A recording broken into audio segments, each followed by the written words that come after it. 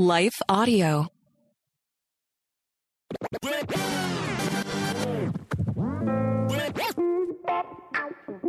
Hey, welcome to the Gospel Rant Podcast. I'm Dr. Bill Sinyard with Gospel App Ministries. Well, welcome. We're going verse by verse through the Sermon on the Mount. We're looking at the 6 so-called antitheses of the Sermon on the Mount. That's Bible nerd speak for Jesus saying, you've heard it said that don't commit adultery, don't murder. But I say to you, and so we just looked at Jesus saying that you shouldn't be angry. And hopefully that was very beneficial. Today, we're going to try to better understand Jesus' command to not even lust. I mean, is he saying that we're supposed to find some new muscle group to stop lusting? I mean, I haven't found it. I haven't spoken to any person who doesn't really struggle with lusting of some sort, not just lusting after the opposite sex, but lusting after other things. Look, avoiding adultery is hard enough, just like avoiding murder sometimes, right? But Jesus, is he really ramping things up to that nosebleed height level? Is he making lust equivalent to adultery? That somehow if we're not successful in stopping our brain lusting, I mean, good luck with that. God's going to smite us? I mean, look, who hasn't lusted? I mean, seriously, we're all condemned. We all don't have any hope, right? Is he really saying that if we can't defeat it, we got to start removing body parts? God help us. Or is there something more here that just might change our lives and change our relationships that would be noticeable? And by the way, this is particularly true for people who struggle with this, really struggle in this area and feel like they're massive disappointments to God and Jesus. Look, we always hope that you help us get the word out about this podcast. We think that it's going to really help struggling Christians in relevant areas. But for this one, particularly this one, I'm betting you know somebody who could use help. Please pass it on to them. They will be thankful.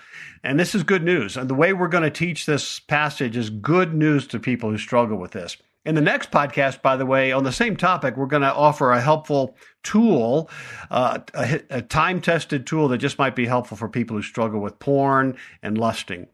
And we're going to suggest that while lust is the problem, there's another problem. Here's our point. There's a bigger problem that must be dealt with a little or a lot first. So again, here at the Gospel Rant, we're going to take a interesting direction. Intriguing, right?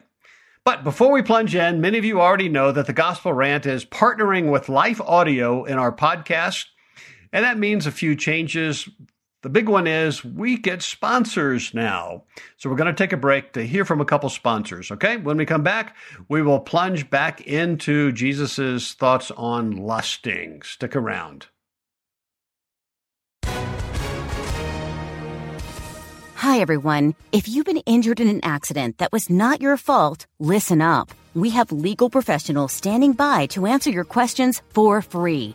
Call now and find out if you have a case and how much it's potentially worth. Call 800-497-4410. I'm here with spokesman John Wolf. So, John, tell everyone listening who should call right now. Well, Maria, first off, thank you for having me here. It's always nice to answer the listeners' questions. Now, as far as who should call in, anyone who's been injured in an accident and think you deserve compensation, give us a call right now. 800-497-4410. You'll find out if you have a case and how much it's potentially worth. Thanks, John. You heard it, folks. Take advantage of this opportunity and call now. 800-497-4410. Advertisement sponsored by Legal Help Center. May not be available in all states. Okay. Some interpretive principles to keep in mind as we do the Sermon on the Mount. We learned them in the Beatitudes. You can go back and listen to those podcasts, but here they are. There's 3. Jesus was not speaking to a well-heeled Christian audience who wanted to be more righteous and to reduce their guilt and feel better about their relationship with God. He was speaking to a mixed group of unbelievers, frankly, who would have felt most likely that God had abandoned them, and maybe they didn't want to have anything to do with him either.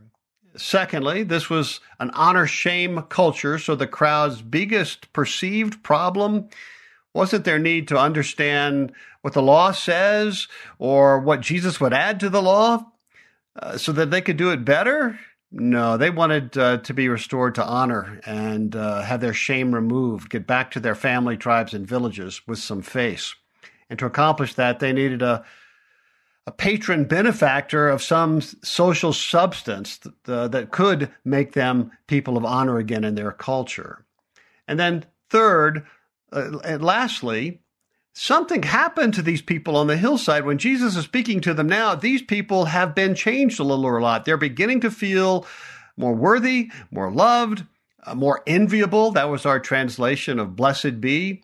And that would have been reflected in how they're treating others. And I'm going to underline that. We'll come back to that, particularly with this whole area of lusting, right? They've become more righteous in the sense that they're actually beginning to feel a new motivation, God-sourced motivation, to care about others and the happiness of others more.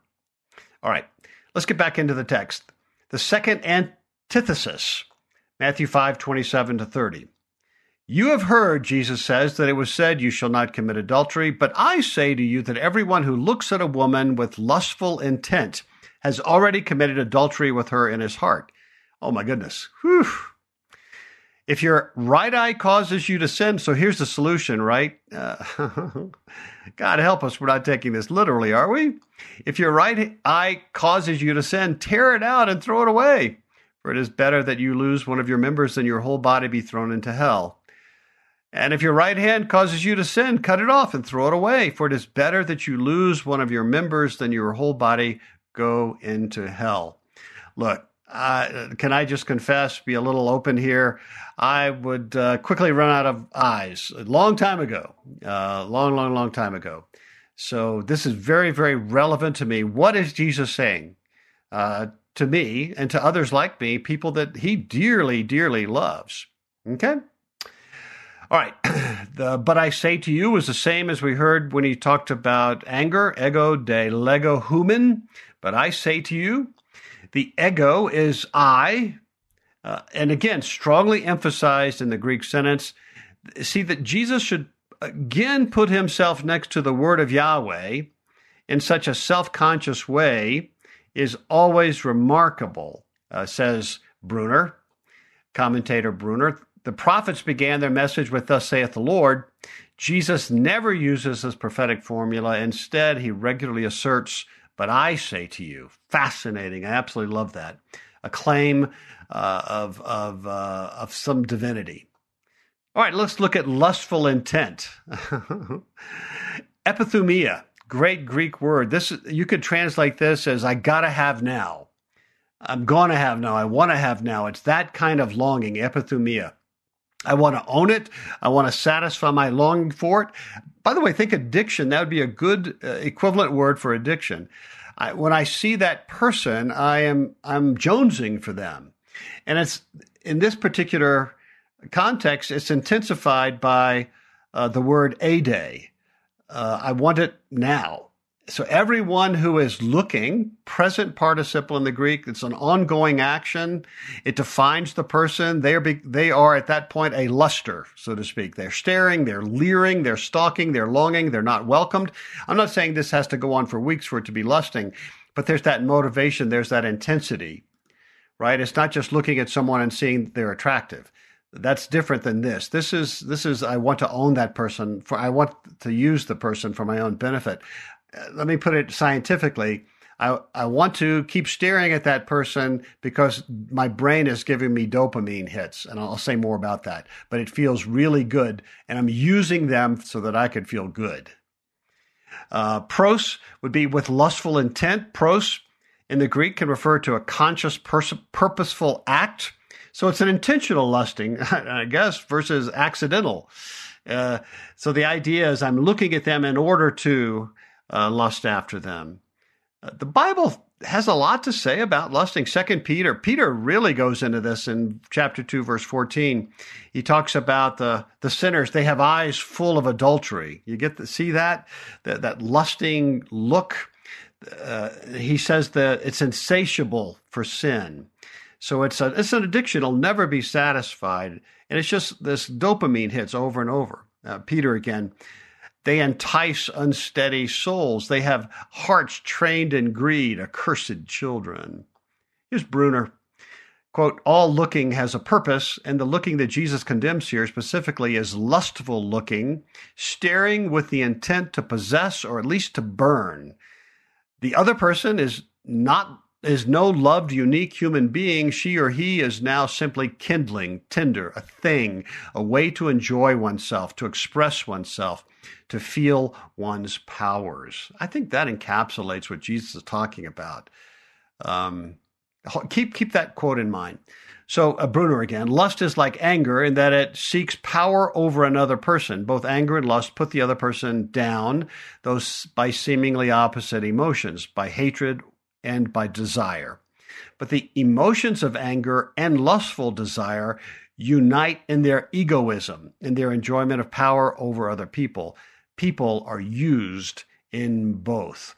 So you can see what's going on here and why Jesus is linking the two. So is the whole point of this that Jesus is really ramping up the law? He's developing the law. He's unpacking it. He's suggesting that Jews, you've been short-sheeting the law. You've been really doing pretty well with adultery, but no, you gotta step your game up. It's time to gird your loins. And so here's what I'm going to say. If you want to be my follower, you got to stop lusting men and women. Your spiritual eternity is up for grabs. I mean, he mentions hell.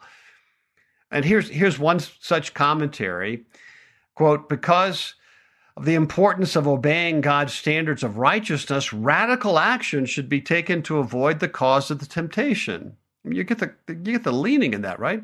Back to the quote, the discipleship of the kingdom sometimes requires drastic measures. The literal plucking out of an eye or cutting off of a hand, however, will not at all necessarily rid one of the problem. The culprit lies elsewhere in the heart, the inner person. This is the strange language of hyperbole used to make a significant point. Disciples are called to a standard of conduct that includes even the realm of their thinking. Yeah, that's okay. Yeah, that's right. I mean, Jesus is going to say in 5:48 of Matthew, be perfect. So yeah, we're supposed to love God with all our heart, mind, and soul and love our neighbors, love our enemies. But who does that? See, that's the point is, I think I've mentioned that in prep for the Sermon on the Mount and the novel I'm doing on Matthew, the Rabboni, and the new Bible study on the Beatitudes, Jesus said what? I spoke to a bunch of different Christians, and most of them, by the way, 3/4 at least, said that when they listen to sermons, messages through the Sermon on the Mount, they feel more discouraged than when they started. Because it just feels like we tend to ramp things up. You know, you think you're a good Christian, but hey, listen to this sermon series on the Sermon on the Mount. You can't even get angry.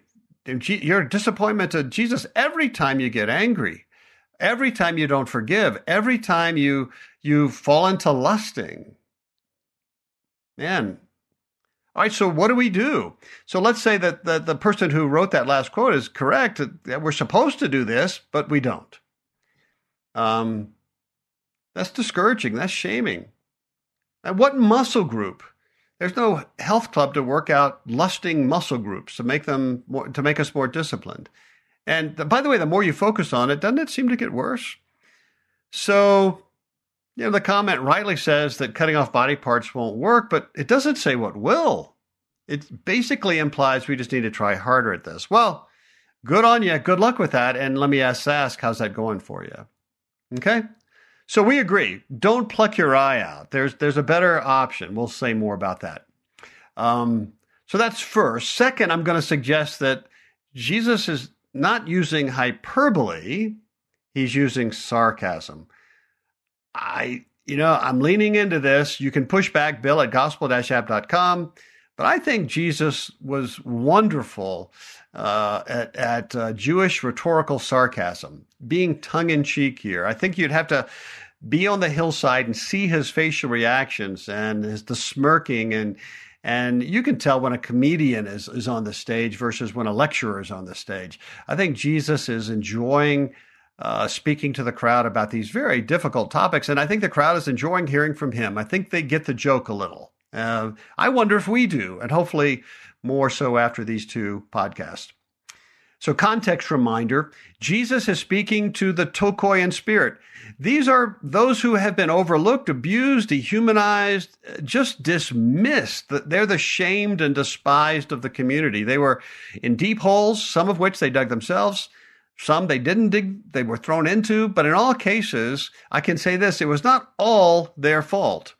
No matter how they got into that dark, lonely, isolated hole, they're there and they don't have the capacity on their own to fix their lot in life. They need a rescue. They need a powerful patron benefactor. Their brains in that hole of theirs were lust manufacturing plants. Are you with me? It would have been cruel for Jesus to tell these lust manufacturing plants to stop doing it. They wouldn't know how. And by the way, it's not just lusting after humans, it's lusting after medications and alcohol, success, appearance, money, gossip, all of these things. Any source of dopamine in the brain is all similar. They were meek, Jesus said. They get it that they aren't going to change much on their own. Trying harder has not worked for them, and they've probably stopped. In fact, it likely only leads to more shame and feeling like they're worse failures than they already thought. So they came to the hillside, likely with very little expectations other than maybe, just maybe, Jesus would relieve some of their pain. Maybe he was a miracle healer who could end their internal bleeding or demonic possession or depression. He could make them see or walk or hear, maybe. But what about their shame? This was an honor-shame culture, so the only way they could regain face in their family or tribe or village was for this respected, honored patron to publicly receive them back with a new name, a new honor, a new identity. Well, they weren't expecting that. Why would they? And yet Jesus begins to speak and say, enviable are the unenviable. Oh, and by the way, that's you, because I proclaim, Jesus says, to you, over you, on the basis of my authority and glory, the heavens are yours. They're now God's and God is yours. You know, the very promises that God gave to Abraham, Noah, David, Moses, they're yours. On my name it is so. Present tense, the heavens are yours. Well, like we said when we went through the Beatitudes, no heaven had ever been theirs before. They had little to do with God, most likely, and would have thought that God had little to do with them. That is the only way for them to explain their lot. They were not on God's A list or B list or any list for that matter until Jesus, and it seems so random.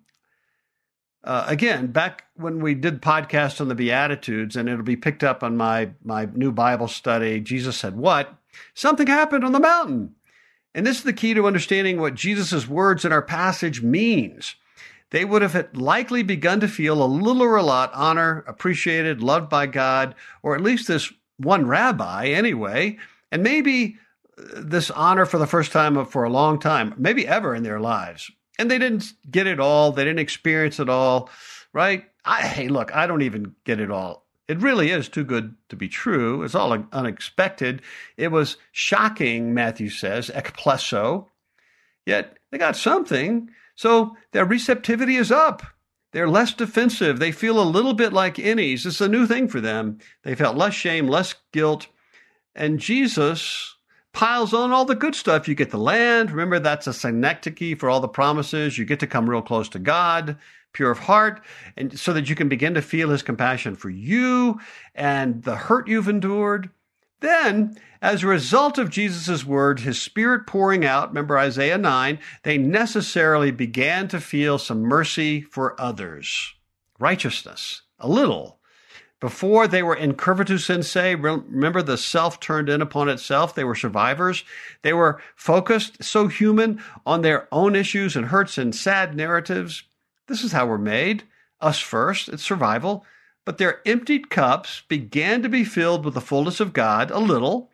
So now they were able to look outward. They began, and this is critical here on this topic, to hunger and thirst for righteousness a little bit. Beatitudes. Remember what we said about it. Righteousness is the God source desiring the well-being and honors of others over self. They want happiness more for others. They want others to be treated with respect. Before their cups began to be filled, they couldn't. It's just brain science. It was everyone for themselves. We would use others for dopamine to fill our cups a little bit, to feel good a little bit, or to disguise our sadness a little bit. So others are out there. It's a competitive game, and others are out there to be used. A zero-sum game. Just like you have been used, people on the hillside. So now they're feeling towards others a little bit like Jesus feels towards them. That's what happens when a great benefactor takes a client. The client begins to mirror the benefactor. Something new, something wonderful, something powerful. In an honor-shame culture, the clients, that's the people on the hillside, will likely go out and act like the patron in the name of the patron, motivated by the patron, right? So the patron, they experience that the patron loves unlovables, makes unworthy worthy. The patron seeks restoration and glory for the people who are beat up and in holes. So why then, if that's what they're feeling, wouldn't they less be motivated to lust after others? Because that's abusive, that's objectifying, that's insensitive, that's unloving, that's selfish. They would supernaturally lust less. We'll get into that more after a short break from our sponsors.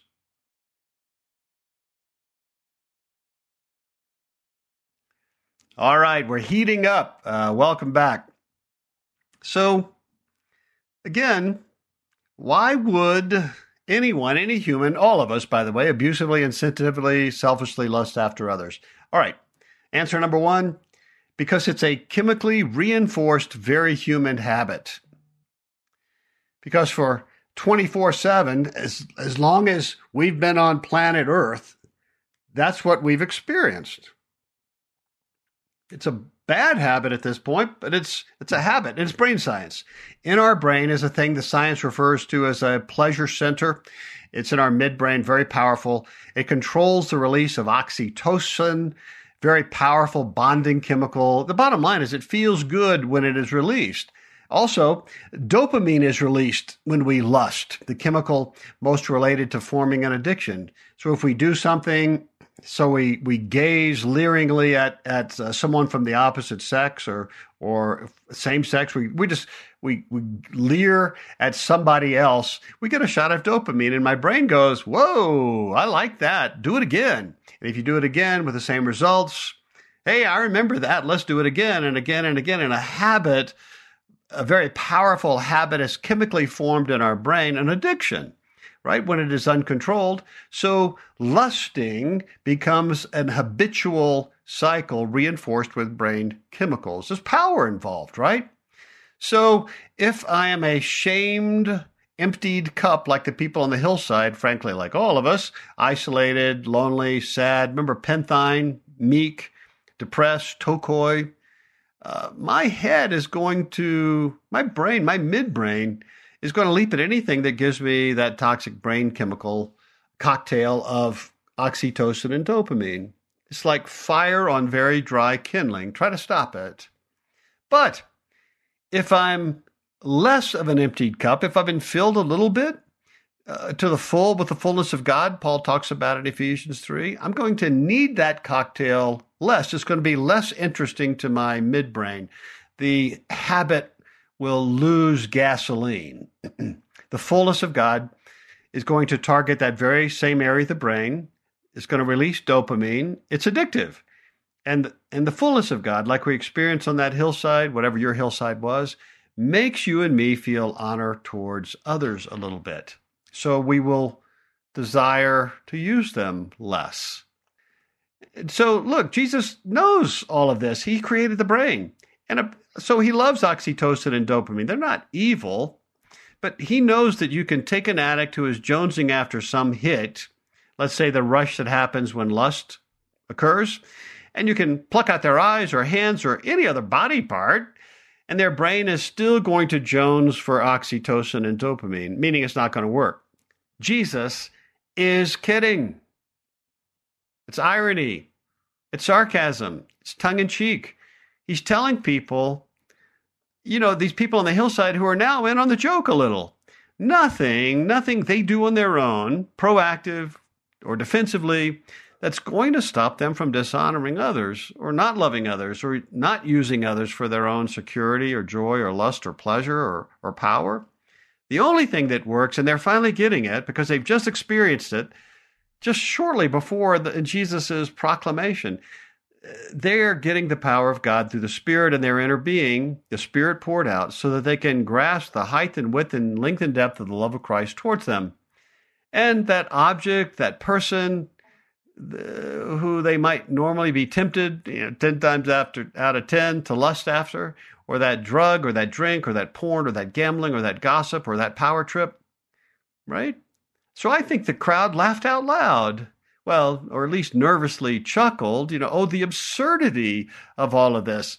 Of course we're not supposed to lust. You know what? I think I don't feel the need, is the right word, I think, the need to lust as much right now.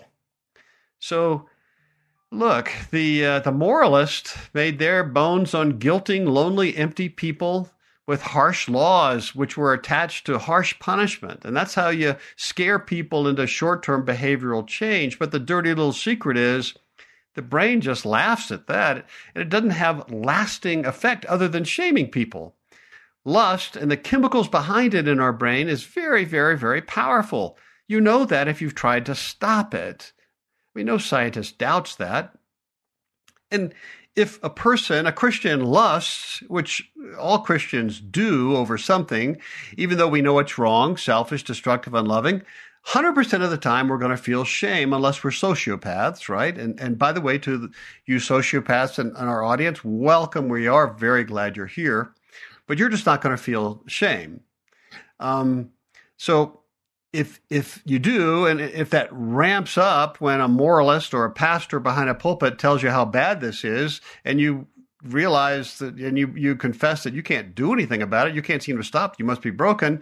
So what do? You self-medicate by lusting again and getting that dopamine hit a little bit. You can feel good in the midst of your shame, and the cycle begins. And the cycle doesn't have an end. The law and the legislation of the law, the enforcement of the law, has very little power to stop such an addiction. The only thing that can is the gospel, grace, Jesus, the power of the Spirit. So Jesus, he's the only one who could stand up and sarcastically say with a flourish of his hands or with a smirk, it's got to be obvious to those people who saw him, it's time to get serious, men and women. Let's just start lopping off body parts until it gets fixed. Better go to the grave, cut off from God, right? Wink, wink, wink, wink. Look, the Pharisees, the religious moralists, likely strangers to much of this kind of humor, I'm guessing, might have bit on the bait. Finally, they might say, wagging their heads and beards in the wind, the rabbi finally said something we agree with. He's taking on sin and the consequences of sin seriously. But Jesus is speaking to a group of sinners, no doubt serial lusters in the bunch, like the rest of us, who he already said owns heaven. They're never going to be separated from God and God's embrace again, right? Whether they lust or not. That's the truth of the gospel. So he's not saying, hey, I've got an idea. All the lusters form a line here, and my disciples have knives. They're going to start cutting off a few fingers, and let's see how it goes. If you need more surgery, we can remove the entire hand or the eye or, some other unmentionable part, and that ought to do it. Wink, wink, chuckle, chuckle. Or there's another option. You can look into my eyes and be filled with heavens, with God's righteousness. You can enter into that, and you will notice, others will notice, you will need to lust less often. It'll be miraculous. Not perfectly till heaven, but you will notice the difference. You'll be encouraged. In fact, you will feel honor and respect for the person who you previously objectified a little bit, maybe a lot. And people will see that and be amazed that something has changed in you, and they will know you are clients of mine because of that. That's why I have come to honor others and to pour out my Spirit so that you will also begin to honor and love others in my name in the same way. So look, don't cut your hand off. It's not going to help, and it's going to hurt like hell. Don't pull out your eye. Your eye's not the problem.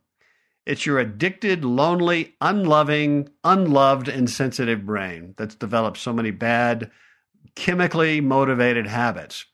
Disgraceful, abusive, selfish, destructive, angry, dehumanizing addictions, to be sure, but you can't control them. You need a power from me more powerful than your midbrain and your addiction. No worries. Come to me. Look into my eyes. We can do this together. Don't do it on your own. Or you can follow them. And he waves his arms over to the religious moralists who are huddled so they're not touched by the unclean ones, who claim that you can do better if you only worked harder, or if you were more disciplined, or you were more afraid of God, or were reformed by punishment, or imprisonment, or pain, or the threat of hell. And good luck with that. I mean, how has that gone for Christianity? If you follow them around for a bit, I think you're going to see that it's not working for them much either, to tell you the truth.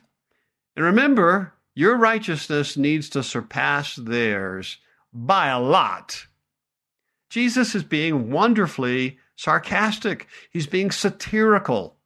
Let me give you an example. Maybe you're familiar with Jonathan Swift, the great 17th century novelist. He wrote The Modest Proposal. It appears that as you're reading it, it appears to be a serious political suggestion to help end poverty in 17th century Ireland, which was overwhelming the country. But it doesn't take long to see that it's satire. Here's what Wikipedia says, quote, "The essay suggests that the impoverished Irish might ease their economic troubles by selling their children as food to rich gentlemen and ladies." This satirical hyperbole mocked heartless attitudes towards the poor, predominantly Irish Catholics, i.e. Papist, as well as British policy towards the Irish in general. Swift's essay is widely held to be one of the greatest examples of sustained irony in the history of the English language. Much of its shock value, and this sounds like Jesus here, doesn't it, derives from the fact that the first portion of the essay describes the plight of starving beggars in Ireland, so that the reader is unprepared for the surprise of Swift's solution when he states, quote, "A young healthy child, well nursed, is, at a year old, a most delicious, nourishing, and wholesome food, whether stewed or roasted or baked or boiled, and I will make no doubt that it will be equally served in a fricassee or a ragout," close quote. A Modest Proposal was targeted to upper-class reformers who regarded people as commodities. Well, ultimately, that's what lusting is. It's unknowingly, subconsciously treating that other person as a commodity that you can use. So ultimately, Swift's goal was to convince the Irish Parliament to improve the conditions of the poor. But he used irony, he used satire to accomplish that. His idea of eating children as a metaphor for what he saw as the exploitation of the poor, such as high rents charged by landlords. Rhetorical irony, that's this section of the Beatitudes. He really didn't want people to deal with population explosion by eating their children. Isn't it very powerful? Have you heard this before? I mean, again, it's my suggestion. I have a hard time proving it. I just think that it makes sense to me. Again, push back, bill@gospel-app.com. Jesus is mocking, in the most satirical way, the strict and often harsh and insensitive discipline of religious moralists who seem to want the law obeyed, but did it sometimes in ways that led to harm for the sinners, more harm for the sinners. It shamed them. They withheld the very grace needed to accomplish the goal. And by the way, that's certainly the testimony of many, if not all, the people on the hillside. Right? You are where you are because of sin and shame, the religious might say. Jesus is being satirical, I'm going to suggest. But I have to think that deeper down, he was enraged. At the heart of satire is anger. He was enraged at the harm that was being done to these poor people that he loved so much that he gave them the heavens. He's caring for now as their benefactor, their patron. The bulk of the hillside people, the hill people, I think got the joke a little bit, and that's why they followed him ultimately. The religious moralists, yeah, I think a lot of them got it as well. All right, enough for now. We'll look at the second of the 6 antitheses a little deeper Give me feedback, bill@gospel-app.com. I know this is provocative. Pass it on. And remember, at the end of the next podcast, we're going to give you a gospel tool that just might be beneficial, might lead to some relief. It has been time-tested. So don't miss it and pass this on to others. I want to take just another second to thank the team at Life Audio for their partnership with us on the podcast. If you go to lifeaudio.com, you will find dozens of other faith-centered podcasts in their network. They've got shows about prayer, Bible study, parenting, and now a gospel rant. Until next time, take heart, child of God.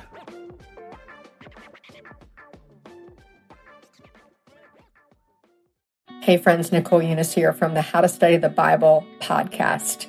I want to invite you to experience a fresh look at the story of Joseph and what it means for you today. Life can totally throw us for a loop, whether it's your family or your marriage, work, church, or something else entirely. Maybe you have found yourself in a season that you never would have expected and that you certainly wouldn't have signed up for.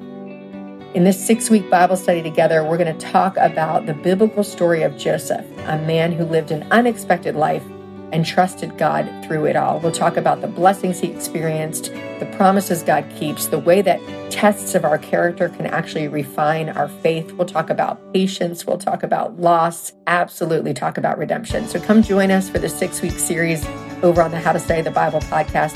Can't wait to dive in with you.